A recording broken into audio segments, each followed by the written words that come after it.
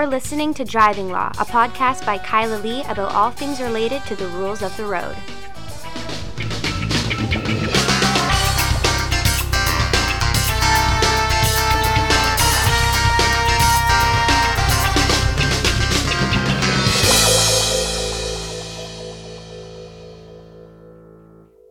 Hello, and welcome to another episode of Driving Law. I am Kyla Lee at Acumen Law Corporation, and again, co-hostess with the mostest, Paul Doroshenko, is not much of a co-hostess because he ain't here again. So, you just get me for this week's episode of Driving Law, but thankfully, that means you also get us joined by an extra special guest. This week we are talking to Rebecca Bretter. Rebecca is an animal lawyer. She is one of Canada's top 25 most influential lawyers named in 2019 and an all-around super nice badass, former guest on the This Is Van Color podcast with Mo. So just generally a really, really cool person.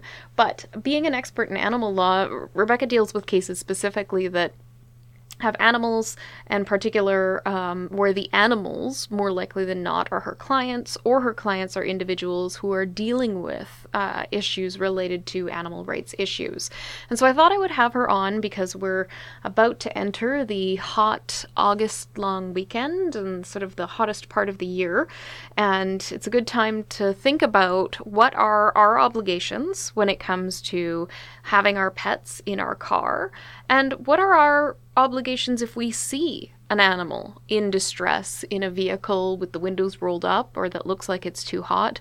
What must we do, if anything, and what are we permitted to do? And this is some of Rebecca's numerous areas of expertise, so she's going to join us on the podcast and tell us all about having hot animals in hot cars. Hello, Rebecca. Thank you for joining us on the podcast. Hi, thanks a lot for having me. I'm so excited you could join me because this is an issue that, I get asked about at this time of year every year, and then I don't really have good answers for people, and I don't hear people talking about it, which means people don't get good answers. So, first of all, as a dog owner, you and I are both dog owners, what are our obligations, legally speaking, when we're traveling in the summer with our pets in our cars? Our legal obligations towards our animals is first and foremost to make sure that they are okay, that they are safe, that they're not put in danger. Legally, there's a term called distress, so that means that an animal can't be left without food, water, proper shelter. It also now includes that the animal can't be in a situation where the animal is either too hot or too cold. And so our obligation is to make sure that we don't put them in a situation where they could get into distress. So when we're traveling, that would mean that even if you want to go in to buy a Slurpee at the 7-Eleven and you think you're only going to be a minute because you don't see any cars outside or, no lineups inside, and it's a beautiful sunny day, do not leave your dog or any other animal for that matter in your car, even if you think it's just going to be a minute or two, or I'm going to leave the window cracked open a bit. It's not enough. I invite people to sit in a car with windows closed safely, of course, do this safely, for a minute or two, just yourself, without any animals in, on a sunny day, especially any time between May to the end of September and sometimes October, actually April, I would say April to the end of October.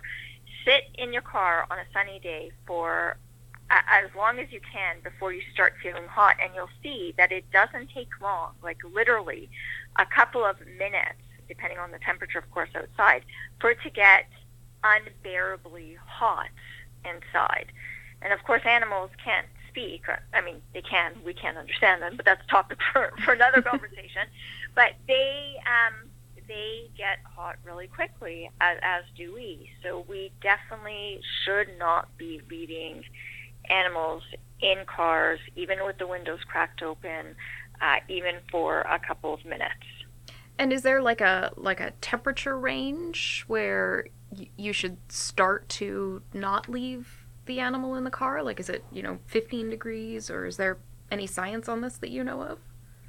There is, and don't quote me on the exact temperature, but it's somewhere it's somewhere around 15 degrees Celsius. So anything, if the temperature is it's around 15. I can't remember exactly now, but if it's, and I would say to err on the side of caution, like anything above 12 degrees Celsius, do not leave your animal in the car on a sunny day. And the thing is, though, especially in Vancouver and areas like Vancouver where it looks like it's cloudy, but within minutes the sun could poke through the clouds a bit, or the clouds could move. It really doesn't take long for the car to get hot. And what type of consequences could you face if you leave your animal in the car when it's hot out? Well, worst case scenario is a police officer who cares enough, or a BCSPCA special constable officer comes around, and you could be arrested for animal cruelty, both under the criminal law and our provincial animal cruelty laws in BC. That's a worst case scenario. Usually what happens, though, is people get fines or warnings depending on the situation. But I think that if people really start getting stupid like that, I wouldn't be surprised if police officers finally put their foot down and start charging people with animal cruelty, as they should. Right. And when it comes to, like, you being a person outside a vehicle, if you're out in the public and you see an animal in a car, what obligations do you have to do something about it, if any? Yes, that's a great question. I often get asked, well, if I see a dog in a car with closed windows and the dog looks hot and there's no owner in sight, what do I do? Can I smash the window? Unfortunately, I say unfortunately, people are not allowed to smash windows of other people's cars or to break into cars to let the dogs out. That's the starting point. So you can't save an animal. Well, technically no, but there's always a bit of a gray zone. So what, and I've heard the police just recently say, it was in one of their ads on the radio, saying that no, you're not allowed doing that unless the animal is critically in distress. So, like, what does that mean, right? Does that mean that if you believe that the animal is about to die, that you're allowed smashing the window? The messaging was a bit unclear from I think this was the Vancouver police saying something like this on the radio. But, the starting point is no, you can't smash a window in. But there are things that you can do. So very often people do leave a little bit of the window open, which, again, is certainly not enough. If you have, by any chance, a towel with you, I don't know too many people are carrying around towels with them, but you never know. Yeah. You're on your way back from the beach. Yeah, exactly. But one suggestion, this was the SPCA suggestion recently that I thought was a good idea. Again, if you have one handy, if you have a towel handy and you have water handy, to soak the towel and somehow put the towel in, squeeze it through the window and put it into the car so that the animal could cool down. Or if you could see, the other suggestion is, just see if the car is unlocked. If the car is unlocked, open the door. Mm-hmm. Technically, I suppose that may be trespassing onto someone's property, but again, I've seen the police say that you can do this. That, I guess, because you're not damaging someone's property, even though you're technically trespassing. But if you could open the car door to let the animal out, make sure that you have a handle on the animal so that the animal doesn't run across the street and get run over. Right. But what about reaching in and unlocking the door? Is that then breaking and entering? Well, this is me, a criminal lawyer, asking you. Yeah. I think technically it is, but I would say if you can do that, then do that. because ultimately, if you could save an animal's life, then do so. You know, some of the signs for looking, I mean, I know that we're not veterinarians, but some of the signs for seeing if a dog really is suffering or is about to really suffer is see if the dog is panting a lot. I don't mean just like a little bit, but you could see some exaggeration in the panting. See if the animal is looking very anxious, like it keeps going around in circles or going from one window to another really quickly. If the animal is vomiting, or if the animal has just kind of dropped and almost looked like he dropped dead, that's a critical state.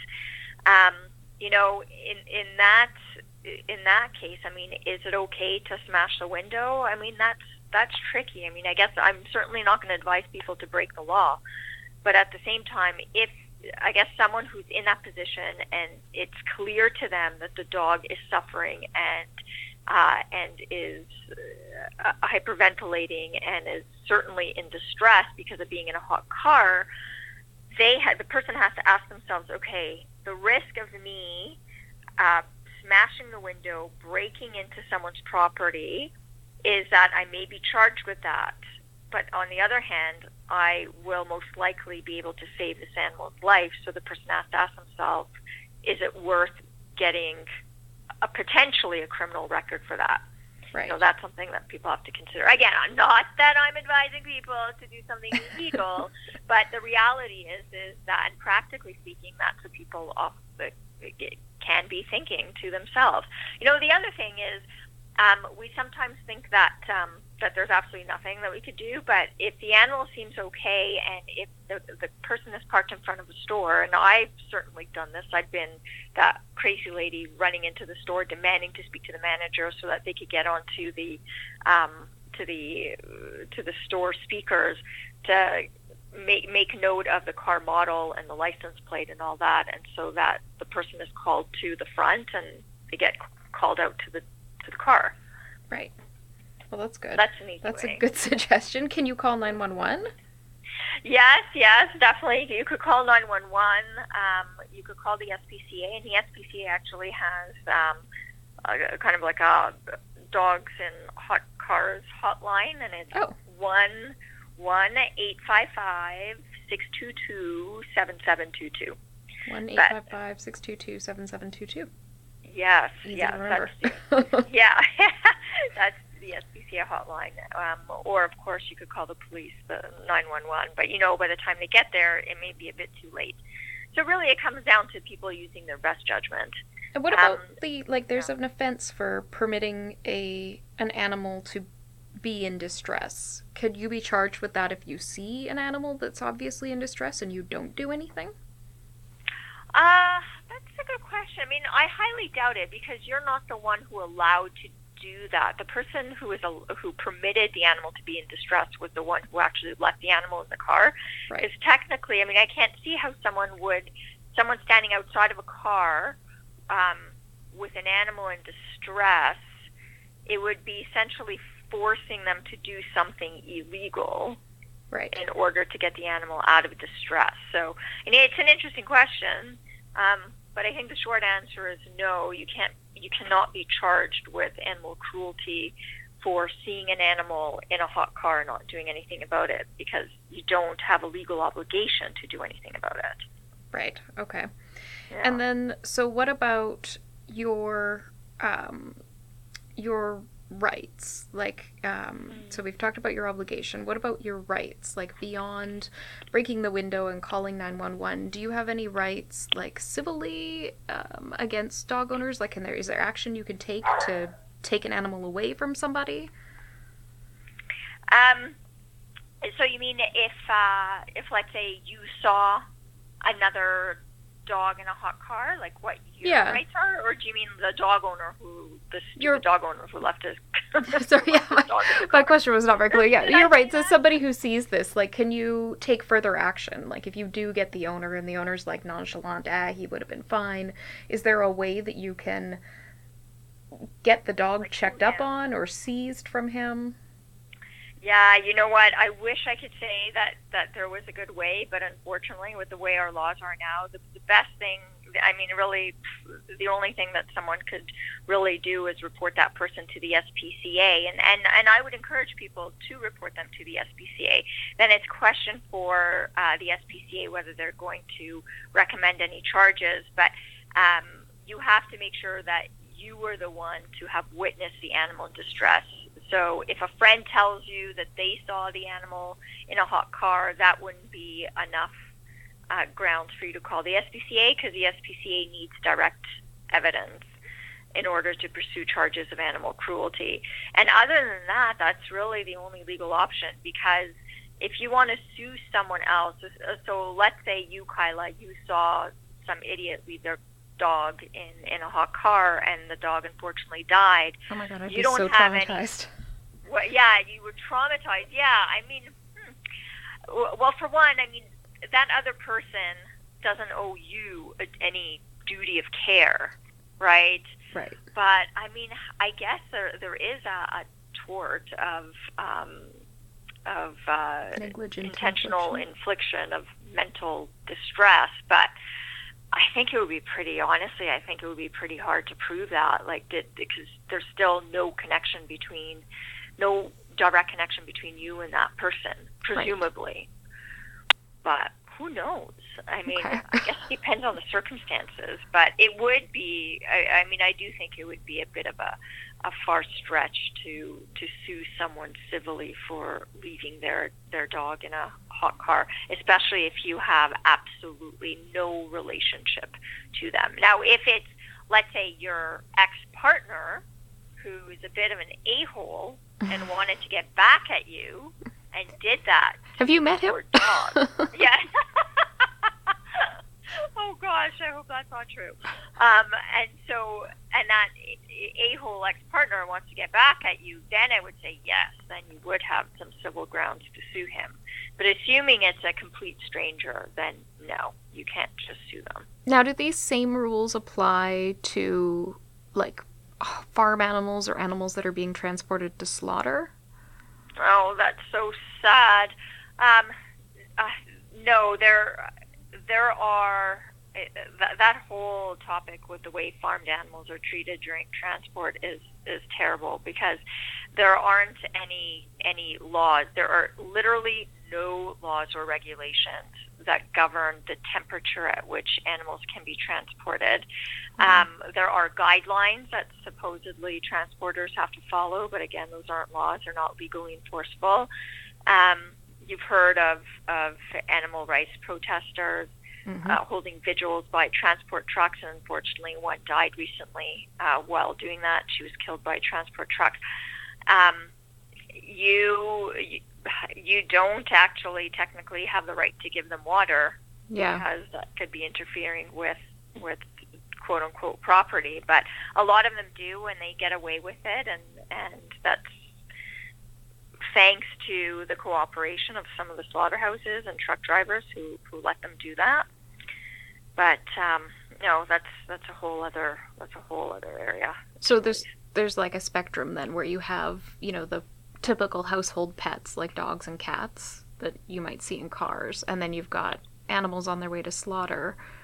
There's a middle there, sort of, with like horses that are being transported for like horsey events. My sister does these things. Yeah. She goes around and rides her horse in shows. I don't know what they're called, but wait. Yeah. Where do those horses fall on this spectrum?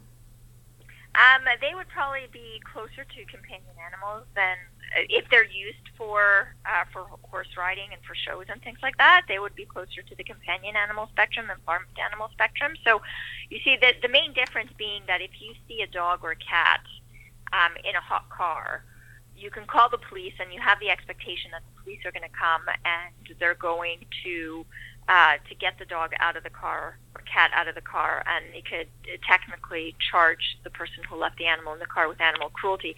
But for farmed animals, if someone calls the police because they see that pigs or chickens or whatever other animal are being crammed and are hyperventilating and clearly in distress, the police, you cannot and should not have any expectation that the police are going to do anything about it, because there's nothing illegal that's happening there, unfortunately. Wow. So there's a huge, huge disconnect. Okay. Yeah. How can people reach you if they want to hire you for an animal-related issue or consult with you about something to do with animals? How can they contact you? Oh, well, thank you for asking.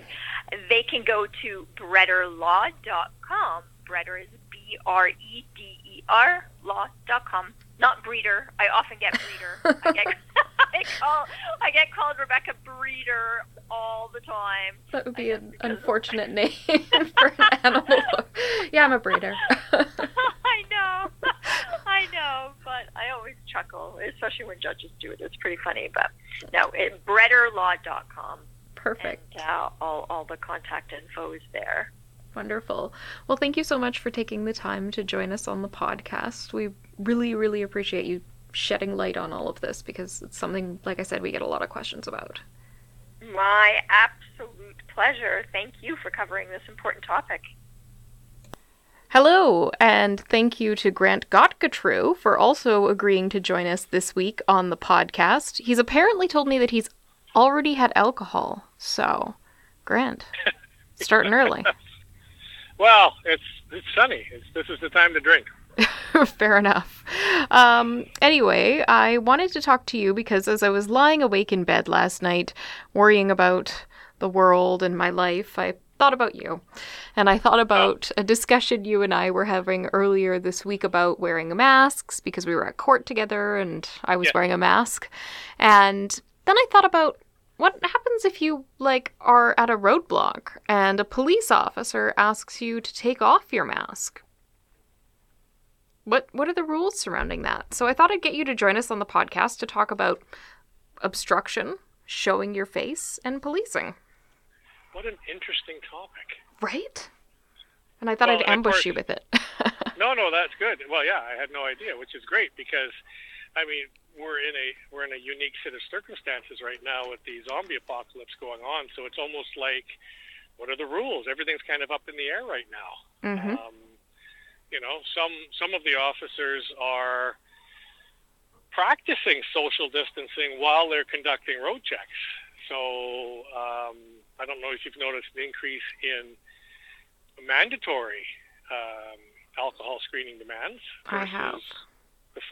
Because some officers are just like, oh, I'm not going to get close enough, so they just read the mandatory demand. And but I think it's like anything else. If it's this is obviously something that can be argued in the courts by yourself, but someone pulls up to a roadblock.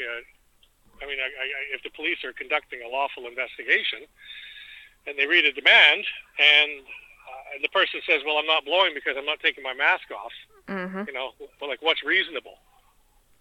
Well, this is the thing. I mean, I think that as far as pulling up to a roadblock or being stopped by police and asked to produce your identification, if you produce your driver's license and they say, okay, take your mask off so I can see if you match your photo, I think that's not required. I think that that's a demand that you can choose to refuse to comply with.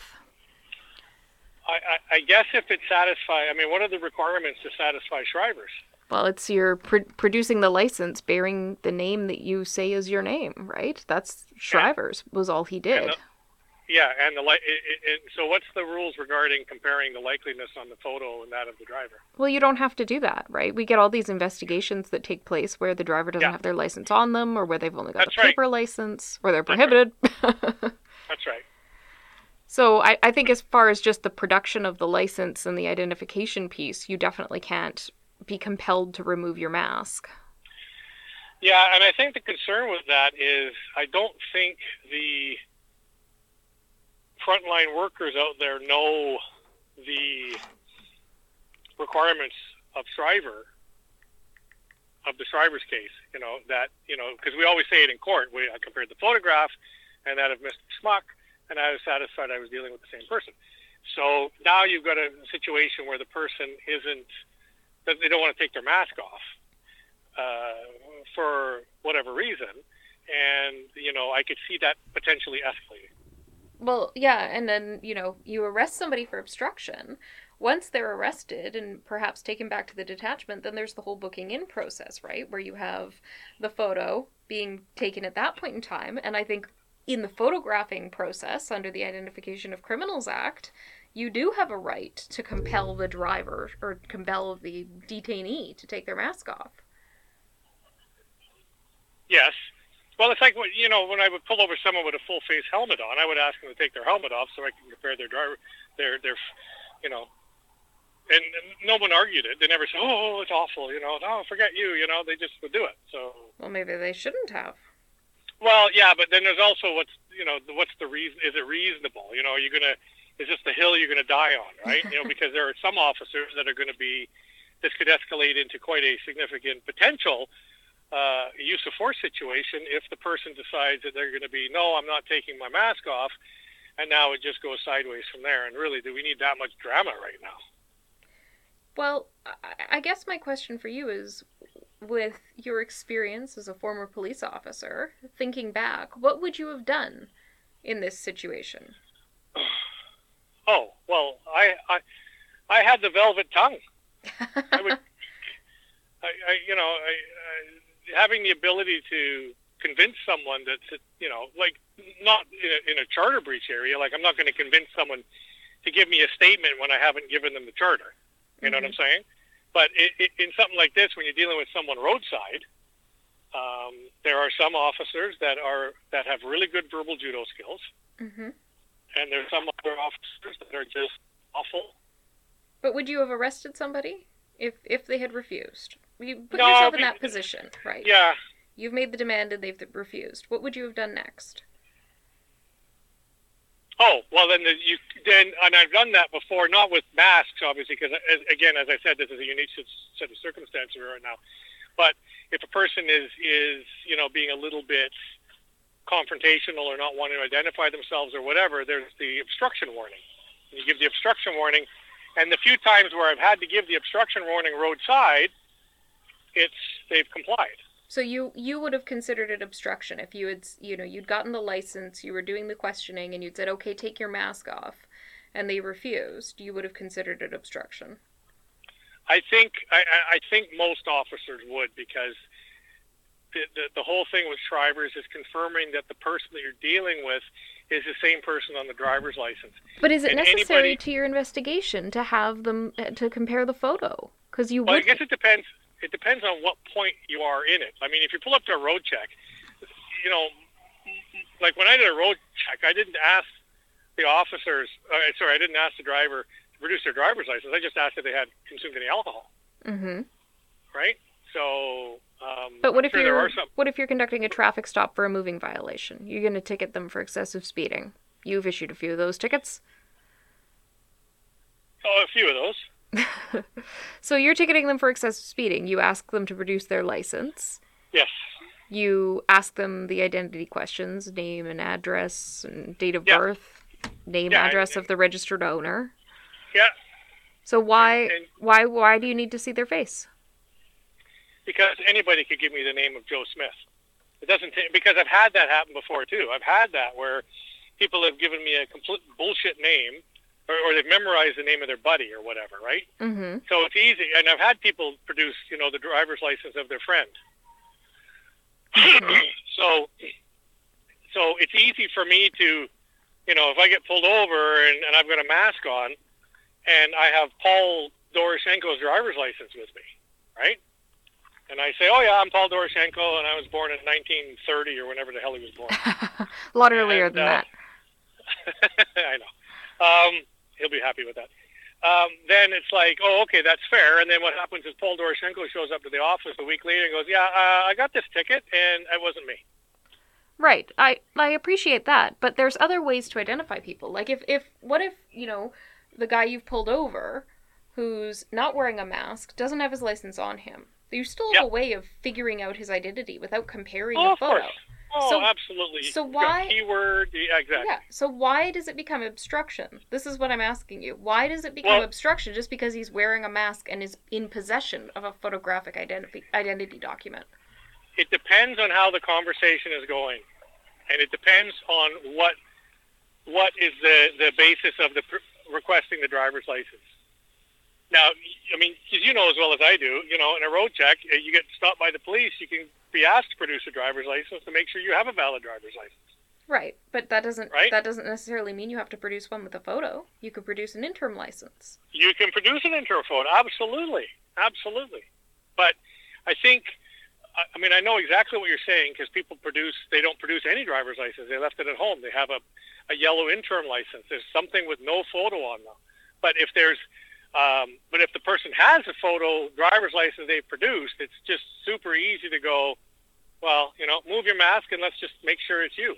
Yeah, because you're absolutely right. There's no requirement, because they could not have their driver's license on them, and then you have to find other ways. Well, then legally speaking, you could not read the obstruction warning. Well, I'm just saying that I could see it going that way with some officers who may be unsure of their lawful authority. Right, but I mean, I think there's potential for that. Informing the public through this podcast, I think my position would be that you don't have to take your mask off unless you're being arrested for an offense. And that's a fair position for you to have. But my position is let's just avoid confrontation. Because even if you're unlawfully arrested and you decide to sue, you're not going to get millions of dollars like you would in the States. No, right? So what if you caught coronavirus from the officer? Well, the office, they're certainly checked, and they're certainly ordered to stay home if they know the rules. Like, you don't have, they know the rules. You got to stay home if they're sick. And believe you me, I know police officers. If we have even just a sniffle, we stay home. Right. When we're sick, because we have good sick time. Right. Okay. Well, now let me ask you this. Yeah, go ahead. Second question. Removing your mask to blow. I get it. Obviously, you have to make your mouth available. But do you have to take the mask completely off, or can you just lift it up to insert the mouthpiece into your mouth? Or lift it down over your chin. Well, down over your chin. But I mean, can you continue to cover your nose? As long as you're able to provide a sample that's suitable, then why not? So you don't think it can be used as a backdoor by a police officer to get a person to completely expose their face? Again, I have no idea. I've seen some really bizarre techniques by some officers when it comes to the Ways and Means Act for getting a sample into into an ASD and to get to the mental gymnastics to read the demand and whatnot before the mandatory demand was on the books. Like for me, I don't like confrontation, right? So it's like, try to avoid as much confrontation as you can. Because if you get into a confrontation with the police, the person that's always going to lose is the citizen. They're going to end up going to jail, or they're going to have to hire a lawyer, or they're going to have to go to court. And it's just a pain in the ass, right? So, but I get your point as well from the lawyer side of it, for sure, because you want to protect, person's rights, and I totally get that as well. I don't think there's a requirement to take the mask off to provide a sample, but you're saying would they use that then to identify the person? Yeah, to identify the person or to get some other evidence, right? Like, your mask is also protecting you. It's keeping the officer from searching your exhaled breath for an odor of liquor, which maybe, they don't need to make the demand because they have a mandatory demand, but might be some relevant evidence of impairment when viewed with the collective whole of the rest of the evidence that's gathered in the course of the investigation. Yeah, in other words, it's a fail reading. Well, I don't know if have you seen any mandatory demand fails that have gone criminal? I have, yes. I have a couple that I've found. Oh, okay. And how have those gone? Well, they're all waiting for trial. Oh, of course they are. Duh. You think I'm just going to plead the clients out, Grant? No. I didn't know how far they'd gone in the process yet because, of course, mandatory has been on the books since, I think, December 2018. Yep. But, it takes a while to get to trial. It's true. The system is slow, Yes. which we know. So the question is then, yeah, of course. No, I totally get what you're saying. All right. So you agree then? Have I persuaded you of my opinion? Don't remove your mask unless you're under arrest? Well, I think that could potentially create a problem for the driver. I mean, there are some people out there that don't like the cops anyways, and they're going to look for any opportunity to get into a confrontation, and I get that, right? But I'm like, try to avoid it as much as you can, right? Like I said, is this the hill, as a motorist, is this the hill you want to die on, right? Is this the battle you want to fight? Is it easier to, you get more with honey than you do with vinegar? All these things that my mom taught me, right? So I do see your point, but I think because there's confusion on the requirements of Shrivers, I think because most officers, I truly believe most officers believe Shrivers is comparing the photo on the driver's license and that of the driver. And because of that, that could create a situation that could go sideways for everybody involved, right? So, yeah. So, but, you're going to also have some motorists out there who are absolutely, I'm not taking my mask off because, the sky is falling, and if I take my mask off, then I'm going to get the Black Plague and everything else. And you know what? Then that officer is going to have to deal with that and kind of go, okay, now what the hell do I do? Have you had anything to drink tonight? No, okay, then carry on. Yeah. So, well, it's very interesting. This whole mask thing, I think, is going to complicate impaired driving investigations in ways we haven't seen yet, and in ways that our courts are going to have to sort out. Yeah, no, I totally agree. I just think, from my perspective is, what you're saying makes sense, but then there's the other side, which is, we want to make sure that everybody's safe, the police and the driver, and if we can get into a situation where we can avoid confrontation, unnecessary confrontation, I think that's better for everybody involved. But if you ever get a client that's charged with obstruction, I'd be really curious to see what happens. Yeah, well, me too. So, I guess if you're charged with obstruction for refusing to remove your mask, give us a call and help us settle our debate. Thank you, Grant, for taking time out of your my pleasure. evening to join me on the podcast. Oh, my pleasure. Anytime. You threw me a curveball, so that's good. Yeah, well, I like to keep you on your toes. And if people need to reach you, they can reach out to me at Acumen Law, and I will put you in touch with Grant Cockatrew. Thank you so much, Kyla. Okay, bye. Bye for now. Thank you again to Grant Cockatrew for joining us on the podcast to talk about the interesting question of masks and obstruction. And it's not entirely clear what is obstruction and what isn't, and the law really hasn't had a situation yet where people have had to deal with wearing a mask. I mean, perhaps maybe outside Halloween or some type of mask-related event. But even then, I think, we have a very different situation involving the pandemic where people are actually wearing masks for the purposes of protecting their health and their safety. And one more thing you have to bear in mind, of course, is that your mask is consistent with your charter right to life, liberty, and security of the person. And if your security of the person is threatened by the fact that you're being demanded to remove a mask by an officer who has no legal justification for having you remove it, and who hasn't balanced the risks of you taking the mask off against the risks of you not doing so, you could have a decent argument that your Section 7 charter rights were violated. So a lot of interesting ways that masks are going to play out in driving investigations, and that's why we have a driving law podcast. And now, it's time for my favorite moment of the week, the ridiculous driver of the week. The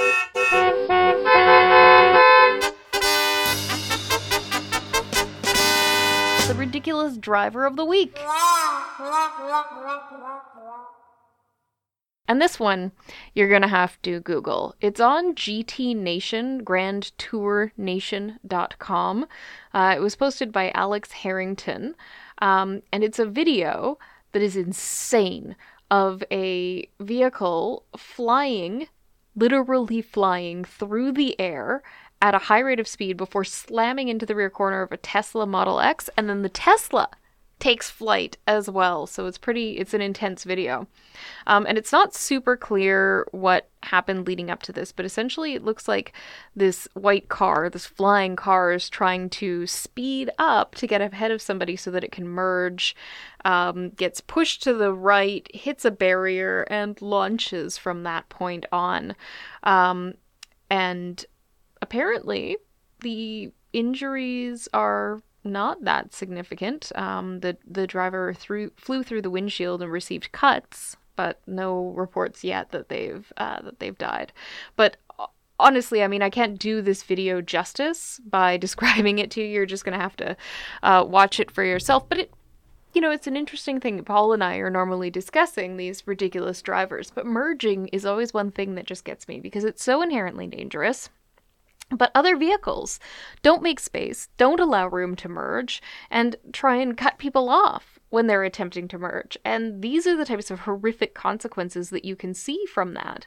So I would say that if this was a failure of the merge system to allow the white car to properly and safely merge, if a car was blocking it by not moving into the other lane or not adjusting their pace to give them room to merge, the ridiculous driver is not the flying white car, but in fact, the car who prevented the flying white car from safely merging. So, don't be a ridiculous driver. Don't end up on this podcast, even if your car is not depicted on a video. Do not do it. Drive safely. Give people room to merge. And if you have any driving law questions, give us a call at Vancouver Criminal Law, our website, vancouvercriminallaw.com, or on the phone, 604-685-8889, and tune in next week for another exciting episode of Driving Law.